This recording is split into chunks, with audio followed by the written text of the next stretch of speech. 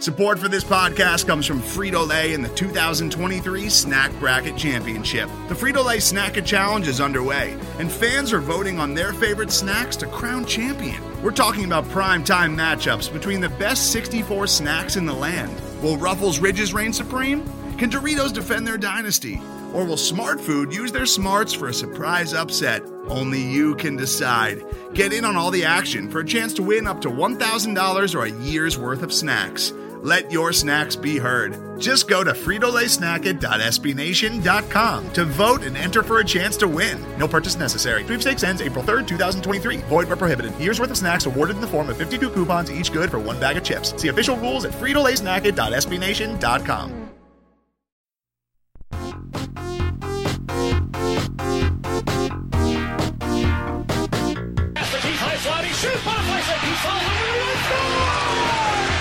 Here is Chicago!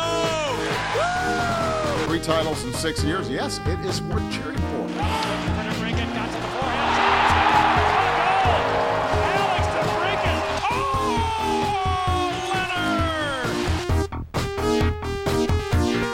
Oh, Welcome into a new episode of Musings on Madison here on the Second City Hockey Podcast Network. It's been a while. I'm your host, Dave Melton, the managing editor. What was my title, Brandon? I don't even remember anymore. It's been so long since I've done this. Assistant manager. Say that again? Assistant to the site manager. Ah, there we go. Oh, I'm your personal assistant. Fuck this. I quit. Well, anyway, welcome back to a new show. I'm your host, Dave Melton. We're going to try this again without the chicanery. It's been a while. We've been kind of out in the wilderness waiting to find something to talk to because, as we might be familiar with from past postseason experiences, once your team gets bounced in the first or second round of the playoffs, as the Hawks did this year, you're just kind of waiting for the rest of the league to finish up, and then maybe things will start happening for your team. But before we get into all of that, I've got my two usual line mates with me, and you've heard them a little bit already. First up, it is the analytics darling of Second City Hockey, Shepard Price. Hi, I'm still covering hockey. Go to hell, Shepard. I write for the Vegas. I write for Nights on Ice, which is the Vegas site. So of course I'm still covering hockey. I'll also be covering hockey next round too. We're happy for you. I just became. We're happy for you. And also with us tonight, he is the site manager, and I don't know. I think I'd leave him out there if he was giving up 3 goals and 6 shots in Game 1 of the Eastern Conference Final. It's Brandon Kane. I mean, yeah, that'd be fair. You might figure it out eventually. Figure it out. The other guy gave up 5 in in what over what? He gave up 5 goals over the last 50 minutes. So internet for New York goaltenders much better tonight. They're into the third period now, tied up at 1. Although Tampa Bay has all of 12 shots on goal, so I imagine the Barry Trotz defense arrived for this one because it was. I just switched over. I was watching some of the NBA playoffs because the old Twitter timeline was telling me Boston and Toronto were in the middle of quite a thing, and they were. But now I'm watching. I feel like I'm really starting to feel like this is Tampa's year. Are you guys getting this feeling? I've been waiting for them to do this. Like after they lost to the Hawks in 2015, it seemed like they were the inevitable heirs to the throne, and then they haven't been back to the Stanley Cup since. Yeah, just as long as it's not Vegas, right, Shepard? Yeah, part of that is injury, and they're injured again this season with Steven Stamkos, but. Yeah, I think that's the most fascinating part is that they're doing all this without Stamkos, who I think they said he's just out for this round. So hypothetically speaking, they make it to the Stanley Cup final. They could have him back, right? Maybe. There's not a doubt in my mind if they're winning and they're winning the Stanley Cup final at Game 6, they don't put Stamkos on ice for 3 minutes just to say he did it. It'd be like the 2005 Frank Thomas situation. 2015 Kimmo Timonen. Yeah, all right. That's a better example because it's, hockey. But I guess we'll get talking to some Blackhawks stuff because that's why we have all assembled here on this Wednesday night. Not too much news has happened since the Blackhawks were eliminated from the first round of the playoffs by the aforementioned Vegas Golden Knights. But a little bit of news started to trickle out this week, and one of the things that we wanted to discuss came out earlier on Tuesday, I believe, and that's the news that, according to Scott Powers from The Athletic, they have offered pending unrestricted free agent goaltender Corey Crawford a 1-year contract worth about $3.5 million. Now, if you've listened to this podcast at all, I certainly don't have to explain how fond I am of Corey Crawford. I don't think we need to get into that, but he is 35 years old. He'll be 36 on New Year's Eve this year.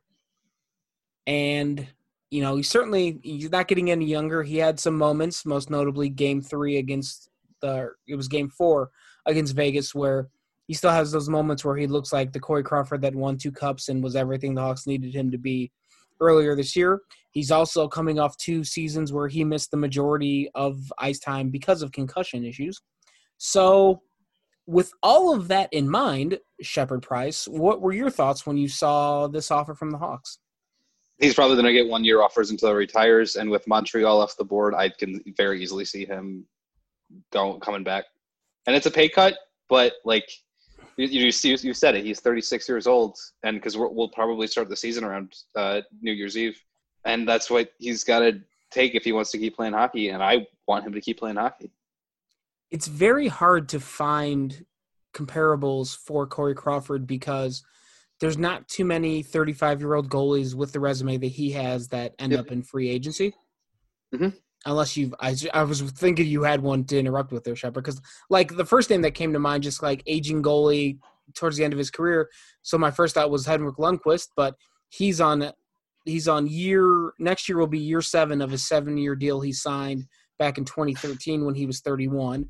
Roberto Luongo was locked up forever. Rick DiPietro was locked up forever. All these goalies were on so many long-term contracts that, most of the guys that were in their mid-30s were guys that were kind of journeyman goalies that were playing 1 or 2 years in 35 different destinations. Crawford's been with the Blackhawks his entire career, so there's a very limited number of comparables, and I'm trying to think of some off the top of my head. And Brandon or Shepard, feel free to interrupt me if you think of one. But Jonathan Quick. Go ahead. Jonathan Quick, but he signed his deal long term, and he was signed in his 20s too. Yeah, it's hard to find. I mean, Jonathan Quick could be a good comp when he becomes a free agent. You could compare him to whatever happens with Corey Crawford this summer because his contract, he's still got 3 seasons left at $5.8 million. And when that contract expires in the summer of 2023, he'll be 37 years old. So, yeah, it'll be a good retroactive piece, but it doesn't do much for us now. Yeah. But before we get too far into that, Brandon, I wanted to ask you what your thoughts were on this offer. I think the 1-year offer makes sense, but I wouldn't be surprised if it goes 2 years. Because when Crawford came up, he was a second-round pick, and he stayed in the minors forever. Right, and, 4 or 5 full seasons before he got the promotion to the NHL level. Yeah, which, he would have been moved along quicker if there wasn't guys ahead of him, And with the signings of Hobby Bullen and the signing of Huey, and then they brought Antiniemi over from Europe, and I think they were worried about losing him to waivers or something like that, so they kept Crawford down in the AHL another year when they thought he might have been ready sooner. Yeah, so I could see them doing 2 years now or doing 1 and 1 and then he's done, because they could trade up in the draft and get the Russian goalie, or they could go the free agent route and bring a guy in and just see what happens after a year and then see what Crawford feels like. Because he doesn't want to split starts. He wants to be, the clear-cut number 1 guy. Because that's when he plays best. Yeah, I can still see Chicago bringing in a new backup, though. Yeah, because I don't know how much faith you have in Delia or Kevin Lakeinen to be the backup for an entire season. I mean, at some point, you feel like they need to be given the chance to sink or swim at the NHL level, and Delia got a little bit of a taste of it 2 or 3 years ago, but, I mean, at some point, do you just throw him in the backup role and see what happens? I think I need another season from Lankinen in the AHL, but I think I don't know if I'd be able to trust them right now. And the other concern, and this is kind of a bigger picture thing, is if the Blackhawks if somehow they're able to put it all together next season and everything's good, and then Crawford goes down and you're left with Colin Delia in net, and this might be your team's one last shot at a cup run. Do you really want to put all of that on Colin Delia's shoulders? Yeah, exactly. So that's a very big question. Obviously, a very optimistic hypothetical situation, but I mean, I think that is a scenario you can't rule out. And just really quickly, I wanted to throw some names out here. If the Blackhawks decided not to take Corey Crawford as the goalie for next year and let him walk in free agency, some of the other names that are out there are we'll start with Robin Lehner, although it certainly seems like he's re-signing with Vegas and won't be available. So scratching him off the list, you also have Braden Holtby, Craig Anderson, Jimmy Howard, Jacob Markstrom, Thomas Greiss, Cam Talbot, Anton Hudobin. Anton Hudobin might be interesting considering what he did in Dallas. So there are options out there, but that'll be an episode later on where we can discuss what other options the Blackhawks could go with as a goaltending if they decide not to bring Crawford back, because that's still very much a hypothetical at this point. And, the interesting thing with Crawford, the comments from him were and he also said this at the end of the regular season when he said that he wanted to be back, but he wanted that playing time was his number one thing. So I don't know many other situations where he's going to play more than he will in Chicago because the Blackhawks don't have anybody else that is going to take his job away. Like the one team I think I mentioned on a podcast earlier was, I know their goalies were hurt a lot in the postseason, but I'm sure the Colorado Avalanche wouldn't mind having a goalie of Crawford's caliber to rely on if they make another postseason run next year, because it seems like they're going to be doing it every year. But if he goes to Colorado, you've got Grubauer and Pavel Francouz, however you say his name. He's probably going to have to split the nut with those guys, similar to the way he did with Lehner in Chicago this year. So I don't know where he gets more ice time than he would in Chicago. So if that's his number one preference, certainly seems like a good match for him. Yeah, if you're an NHL goaltender and you want to work, Chicago's the place to go because you're going to see a shit ton of shots. Yes. I think the only place like that you see more shots, if you're an NHL goaltender, is if you go like on spring break to Cancun. Yep. I was going to make a bar joke. Yeah, I figured I thought you were setting up for some terrible pun of some sort. I'm actually a little disappointed that you weren't. The optimistic thing about Lankinen is he had that shoulder issue when he was performing well in like November, December, like when Delia dipped and then Lankinen started to really show up. Mm-hmm. So, the optimistic take on that is if he was performing that well with the bum shoulder and then he eventually was just like, I got to get this checked out and looked at and fixed.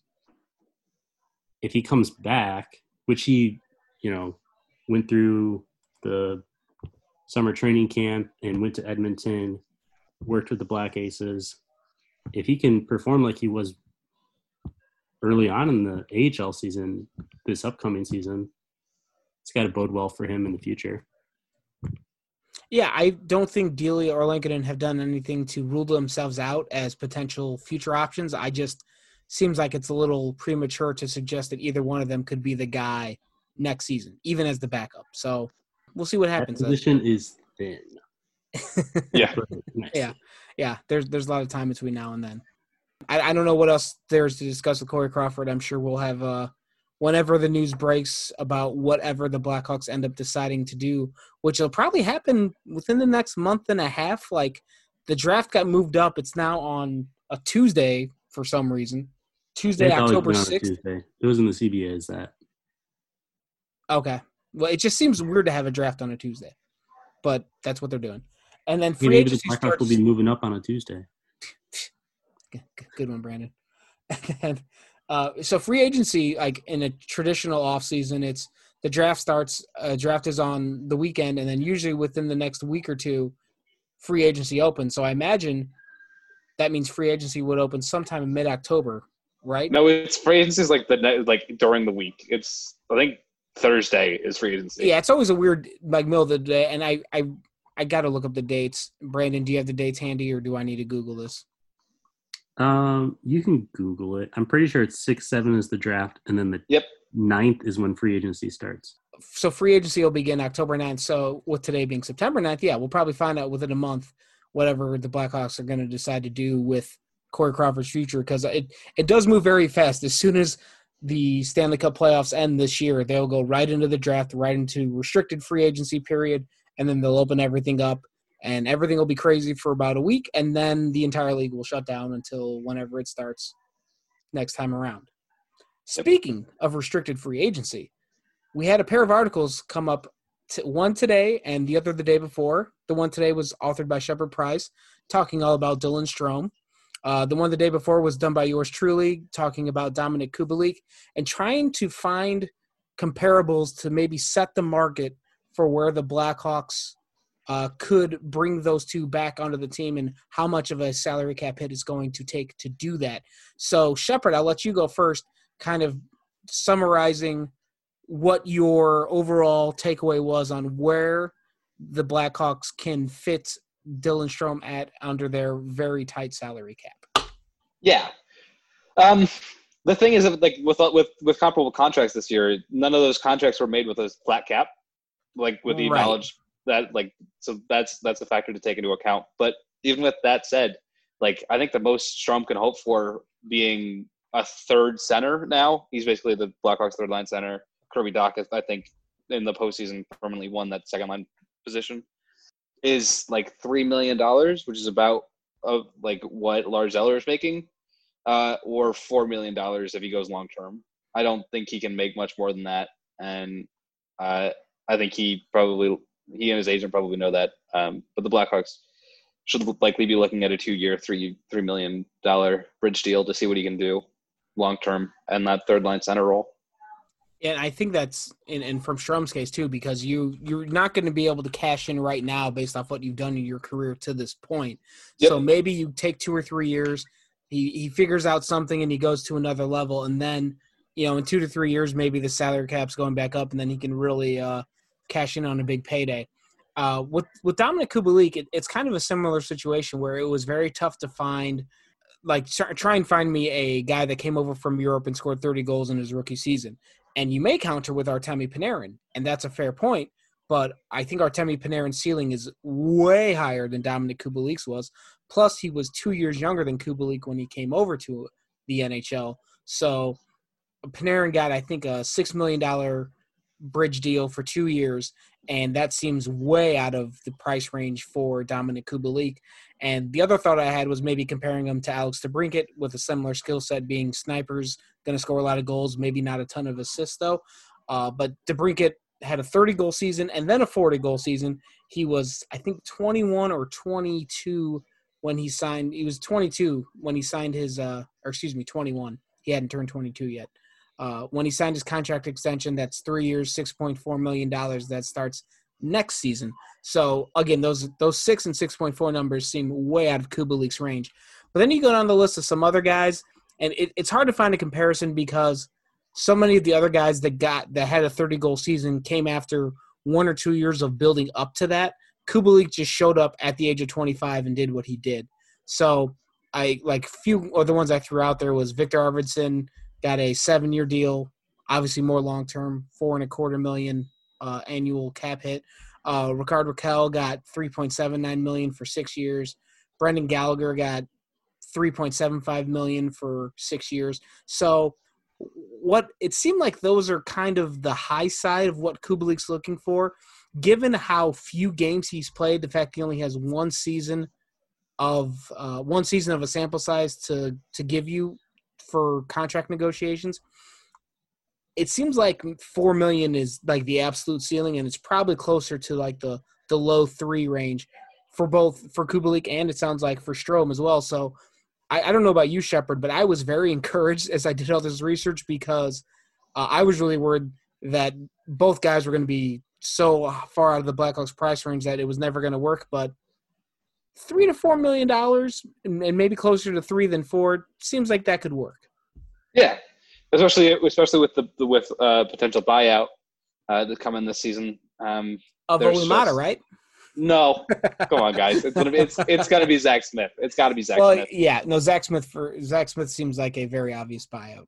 Brandon, you've been quiet, so what are your thoughts on all of this nonsense that Shepard and I have been talking about? Well, you guys wrote a lot of words. Well, Shepard wrote more words than I did.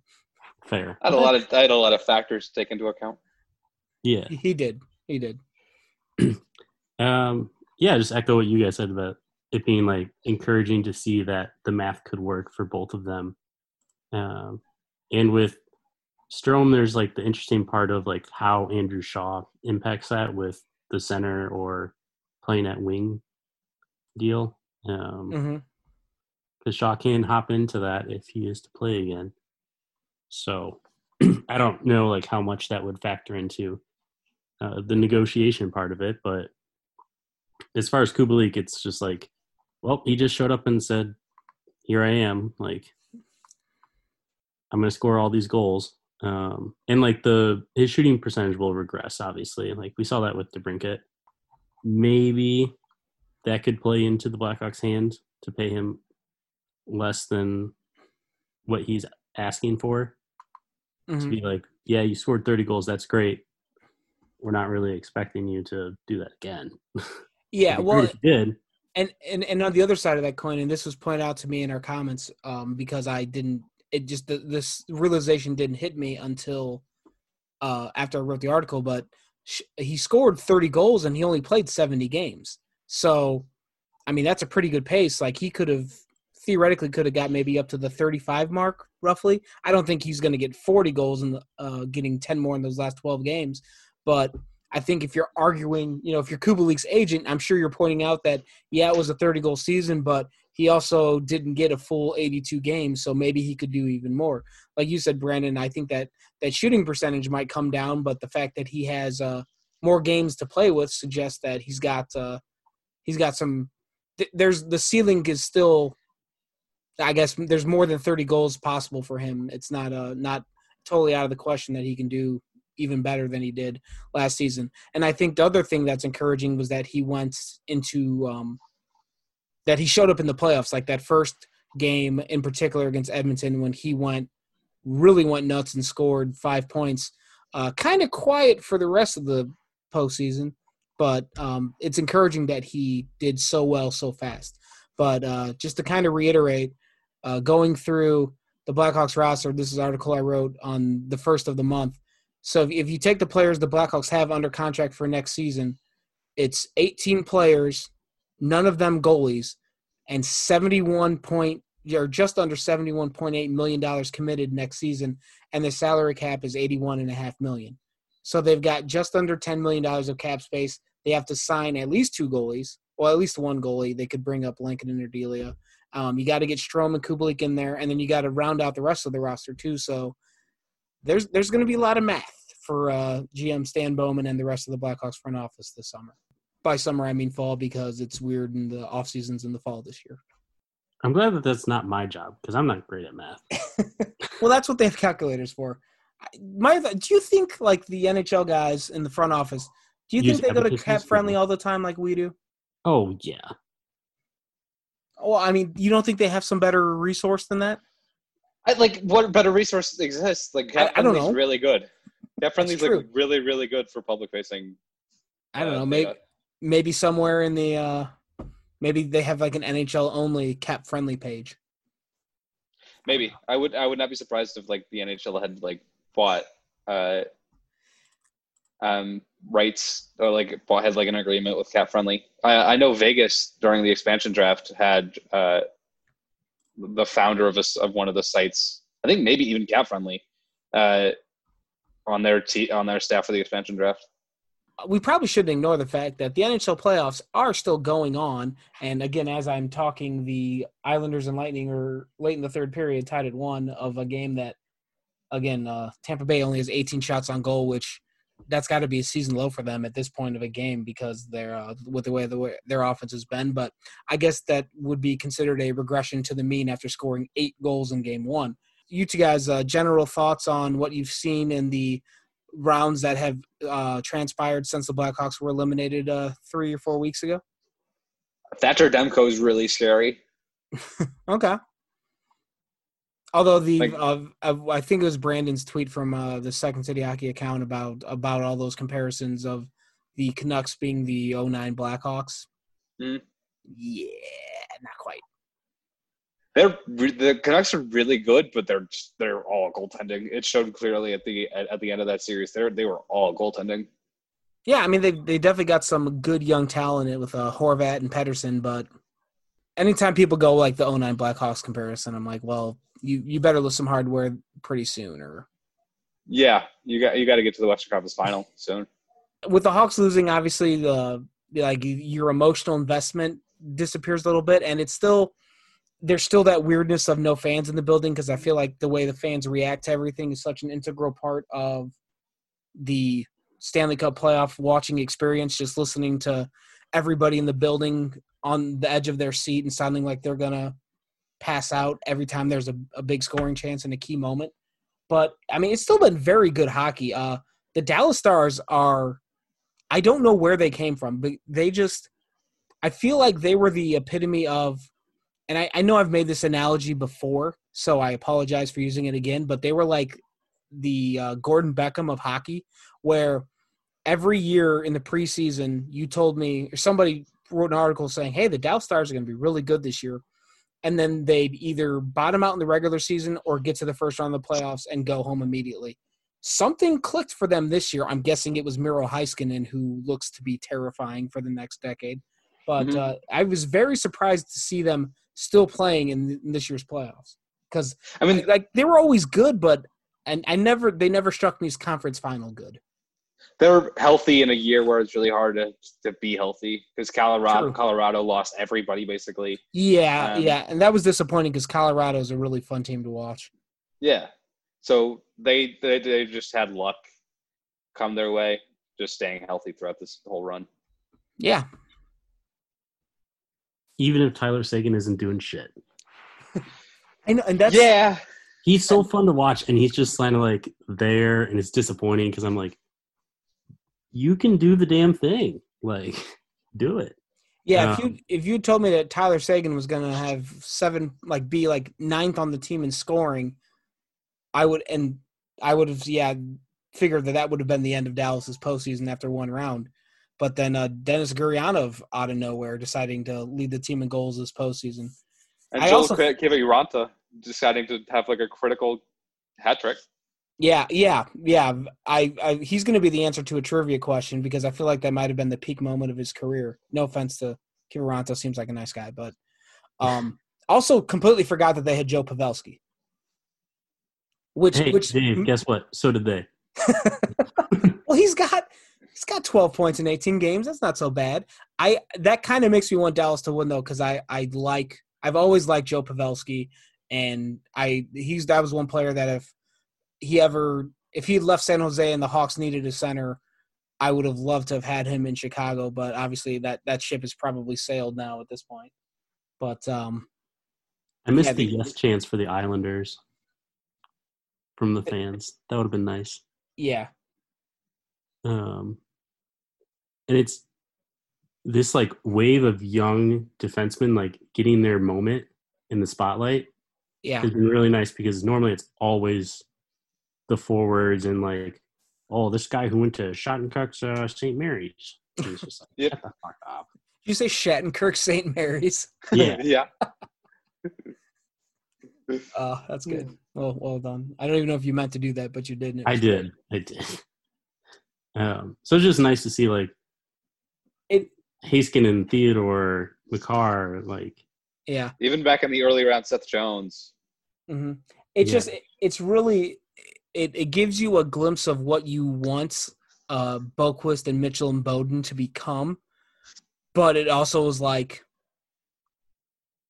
there's that concern I have in the back of my head because the Hawks haven't really like developed a defenseman in a decade, so yeah. Oh shit! The Lightning just scored. 7.8 left. That'll piss you off. That's the nice thing, isn't it, though? Like when you have no attachment and you just like see a late goal and you're just like, well, this sucks for them. Yeah, exactly. Not throwing the TV remote through the window or anything. Yeah. Yeah, because I turned away. I completely missed. Oh, he banked it off of. Yeah, Varlamov's ass. Oh man, that's got. This whole shift was dominant from Tampa, though. Yeah, because I looked away after it looked like I think it was Yanni Gorda had a pretty good scoring chance and misfired. So I looked away and then looked back and I saw them celebrating. Oh, Nikita Kucherov. Yeah, he's decent in hockey. It was a butt goal? Is that what you said?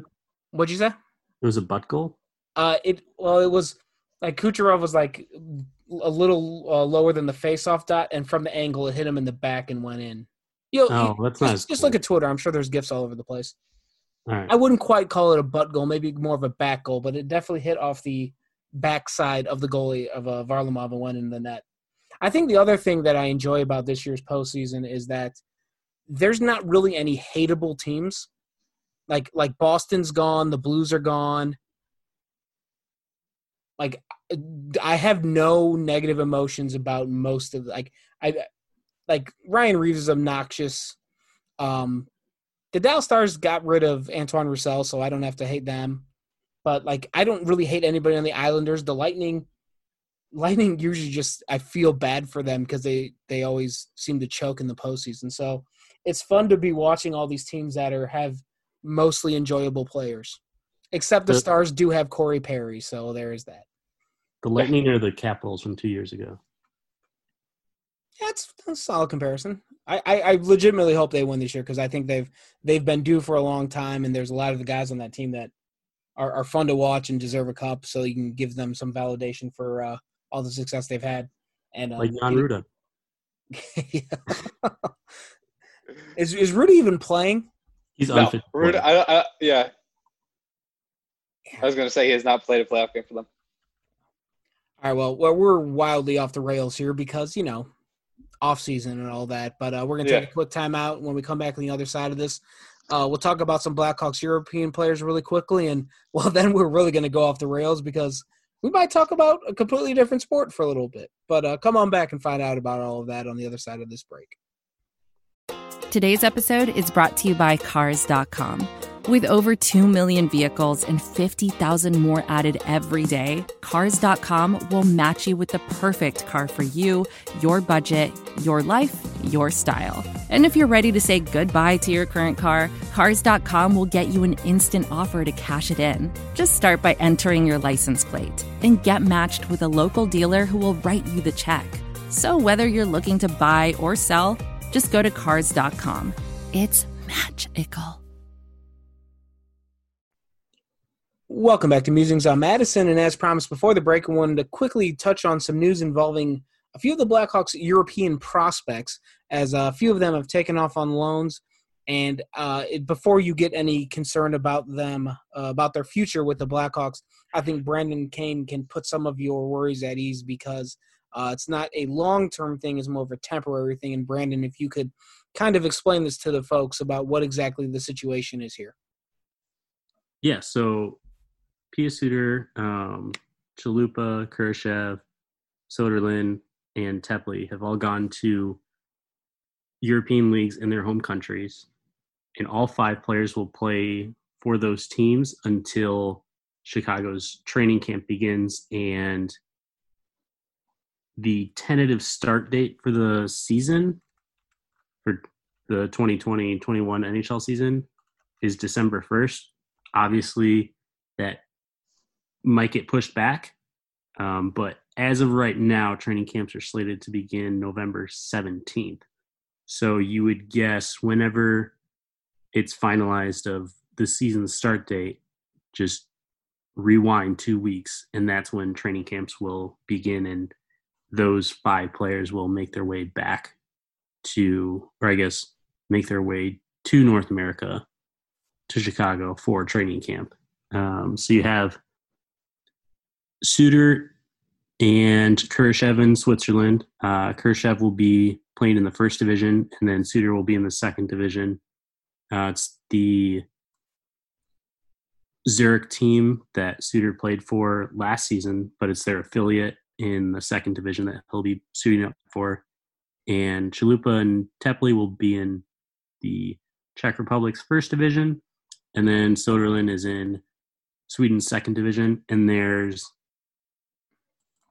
other NHL prospects that are being sent to the second division in various leagues. So it's not like these players are lesser, that they're being sent to the second division instead of the first division in these countries. So there you go. I think it's a good thing. It's a good option to get these guys, it'll help them stay in shape, maybe improve some skills, boost some confidence. I don't see anything about it that's potentially a bad thing. And then you bring them back over to America, or I shouldn't say, well, in this case it's America, but the league also goes into Canada. But just bringing them back to the NHL already at full speed with the way everything's the schedule works out, I don't see any negatives about it. It might actually be advantageous to be warm. Yeah, I mean, guys like Kurashev and Suter who are going to be looking to grab roster spots this fall/winter, whenever it is, I think that gives them a leg up over some of the guys on that NHL, AHL cusp, of which the Blackhawks do have many. And we can dive more into that in 2 to 3 months when it's more of a real thing. But before we do all that, let's the other big thing in the sports world starting this actually starts tomorrow night or later tonight. If you're listening to this on Thursday, the NFL season's going to kick off here soon. And as the devoted Bears fans that Brandon and I are, well, I don't know if devoted is the right word for Brandon. Would you call yourself a devoted Bears fan or a reluctantly have to be a Bears fan and punished by it for the rest of your life? You don't have to be. Yes, you do. I don't think I'm punished for it by the rest of my life. I just realized that they've only won 6 playoff games since I've been alive, and they're a waste of my time. But I also watch Chicago Fire soccer games, so I mean, what am I talking about? It's yin and yang, Brandon. Everybody needs to, we had the great run the Blackhawks had the first half of the 2010s. The Bears had to bring us back down to reality every season afterwards. Every season. And it's also worth noting that they opened the season this Sunday against Shepard Price's Detroit Lions, which, explain to me again, how the hell are you a Lions fan? I was a Patriots fan, and then I was a Broncos fan, and then I was a Lions fan. So I'm a players guy. It's why I'm a Houston Rockets fan right now, is because I'm a Russell Westbrook guy, and I just root for whatever team Russell Westbrook's on. I was a Wes Welker guy. That was my first guy, and then he went from the Patriots to Broncos, best slot receiver of all time. Went from the Patriots to the Broncos, and then Broncos went off into space from there. And the 2014 Lions defense was fantastic. And then they got robbed, and that sort of robbery enamors you to a team forever. So it was a fandom forged in heartbreak. Yes. Welcome to life as a Bears fan. All right. So who's going to win Sunday, Shepard? I mean, it's two teams that I saw one prediction today had the Lions at 6-10 and the Bears at 3-13. So obviously everyone's expecting great things out of both teams. So start us off, Shepard. Who's going to win Sunday? I think it sounds like for you to say with those season records, it sounds like the Lions are going to take it, but I think the Lions are going to be better than that. But I don't know how much better than that. If they go 8-8, I think I'd be happy. I don't see where I don't see how you could look at the Bears roster and tell me they're going 3-13 this year. I think you look at the QB situation and it's like they had the same. They had a worse QB situation last season and they still won 8 games or 7 games, however many they won. Maybe your defense regressed. I mean, the defense will be better because Akeem Hicks will be back. I struggle. I saw a 3-13 prediction for the Bears, and that just floored me. Like, how do you think this team's going to suck that bad? I'm not going to tell you they're going to win 13 games, but 3-13, really? I've seen shitty 3-13 Bears teams. I know what they look like. This is not that team. I also don't think that both of the other teams in the division will be better than both of these teams. I don't think the Packers are going to be very good this season. Yeah, everyone. I feel like the Packers could be. Aaron Rodgers could just decide he hates his coach again and just quit for the rest of the season. And I don't know, what is Kirk Cousins' inspired confidence in anybody ever? He walked by and yelled at the media one time after a game he happened to win, and now everyone. And other than that, There's nothing remarkable. Everything that Kirk Cousins has done that has been remarkable has come away from the football field. And then one lucky-ass pass against the Saints when a DB decided to dive out of bounds instead of tackling Stephon Diggs. Was that even him? I thought that was. I thought that was the other. Was Case Keenum, right? Yeah, it was Case Keenum. Okay, so yeah, Kirk Cousins sucks. So if you're going to tell me the Bears are going to suck because their quarterback isn't any good, I don't see what Kirk Cousins is going to do for you either. Brandon, what about you? Are you seeing a shitty Bears team this year? Because I'm not. I'm not going to call them Super Bowl contenders, but 3-13 seems beyond underselling them. The Bears will be good when their owner dies and they have a new one. Yikes. Okay. Well, ouch. That'll do it for this episode. Ouch. You sound like us talking about the Blackhawks in about 2007. So 6 wins in 30 years. I mean, what are we talking about here? Maybe they win 7 games. Really? Maybe they win 10 games. That's my kind of range that I'm looking at this year. Okay. Thank you for validating me about the not being 3-13 though. But like outside of the Bears, basically outside of the NFC North, I have no idea who's good, who's bad.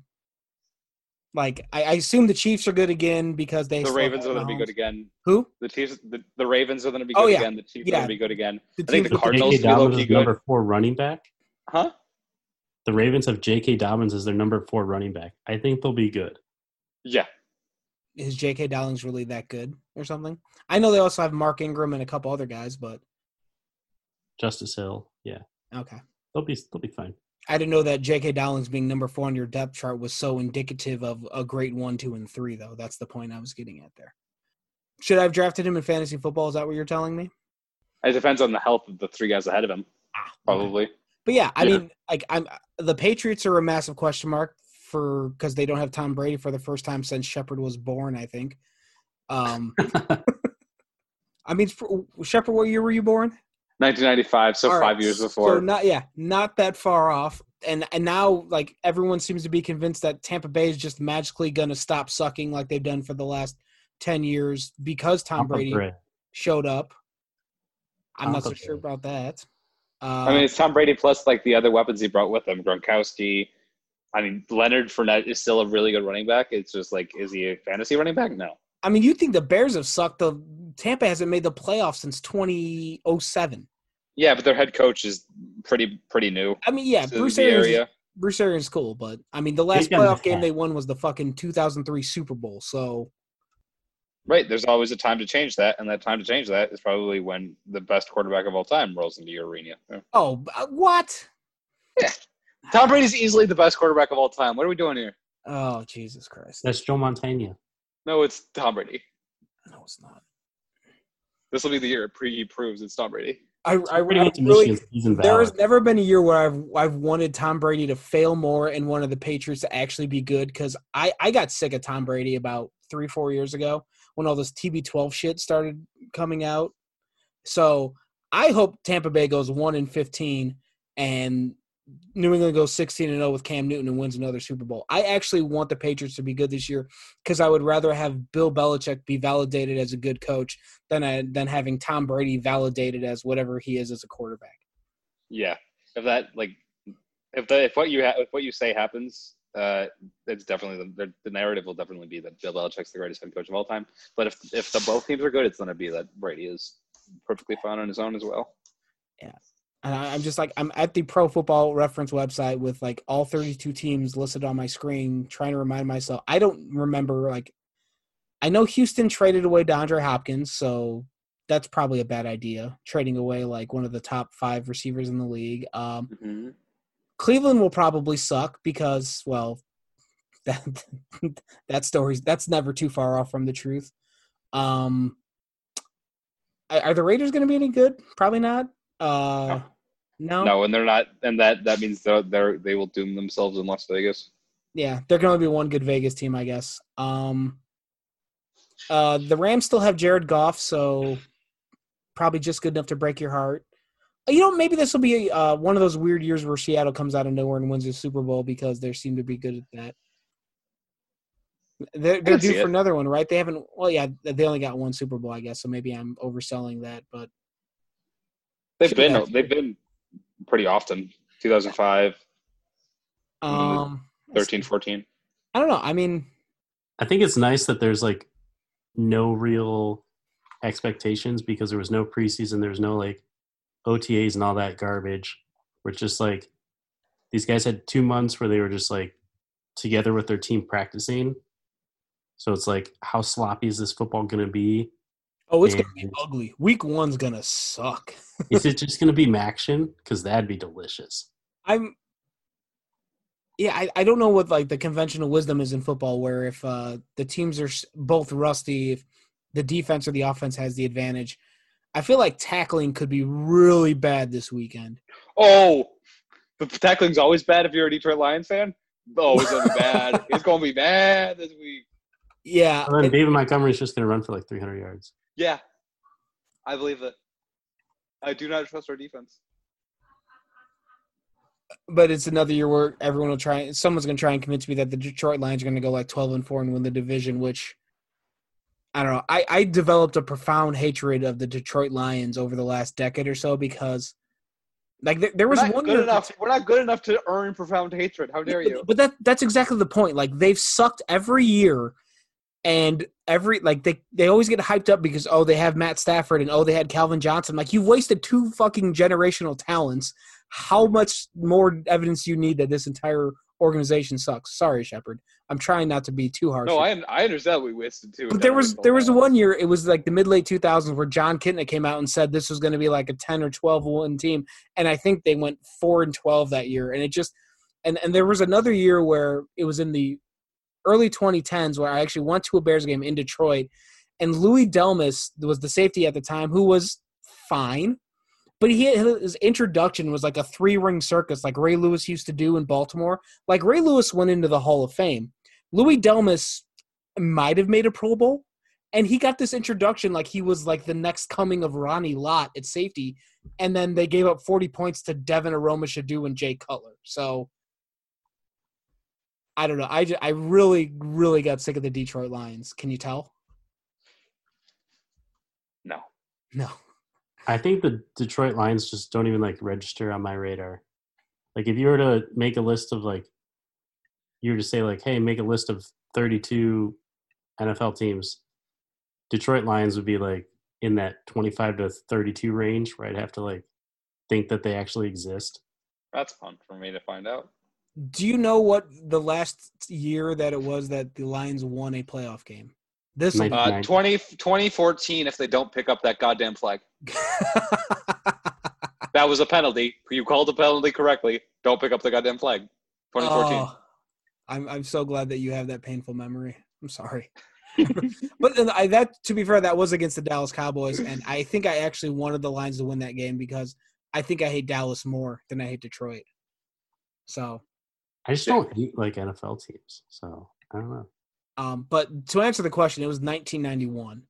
So just when you think the Bears might suck, ooh, buddy. Oh, I'm gonna freak out the first playoff when I see it as a Lions fan. Yeah. And it just might be in 20 years. They've lost 8 playoff games in a row, and they haven't won since 91. God damn.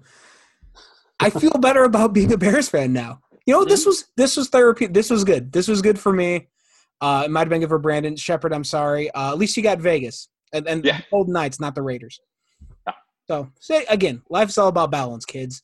Sometimes you got to have some shitty teams to make up for your good teams. Being a Blackhawks fan in the last decade certainly makes up for being a Bears fan my entire life. But also the White Sox are going to win the World Series, so that's cool too. Yep, that's going to be fun. It's gonna be a fun year when they do that. Maybe we need to do a baseball postseason episode because it's going to be really fun. And I hold no ill will against the Cubs and haven't for a long time. Like I think once I got to about 18, I'm like, well, this Cubs Sox thing is really stupid. Why do we do this? So it's been really fun to watch both teams be very, very good at baseball again. And I say all these nice things now, but if they meet in the World Series, forget COVID. That's going to be the downfall of the city of Chicago is a Cubs Sox World Series. So hopefully that doesn't happen. It'd be super fun to watch a Cubs White Sox World Series where Eloy Jimenez, because he was one of the guys we got from the Cubs. But they're talking about. Sorry, MVP. Go ahead. Is it where Eloy is the MVP? It would be hilarious. It would be hilarious if Eloy hit a key home run off Jose Quintana at some point, right? Yep, it'd be fantastic. Brandon got awfully quiet about all this. It's baseball. I've seen a World Series win. Kind of content. Yeah, me too. But apparently, as I'm reminded all the time, it didn't happen. Just ask ESPN. That's your problem. Just watching ESPN for non-games. Hey, watch them for games, and then you're fine. No, SportsCenter with Scott Van Pelt is borderline must watch for me. It's that entertaining. His Bad Beats segment on Monday night reminds me of why I will never bet on sports, because it's the way that people lose money on those betting lines is hilarious.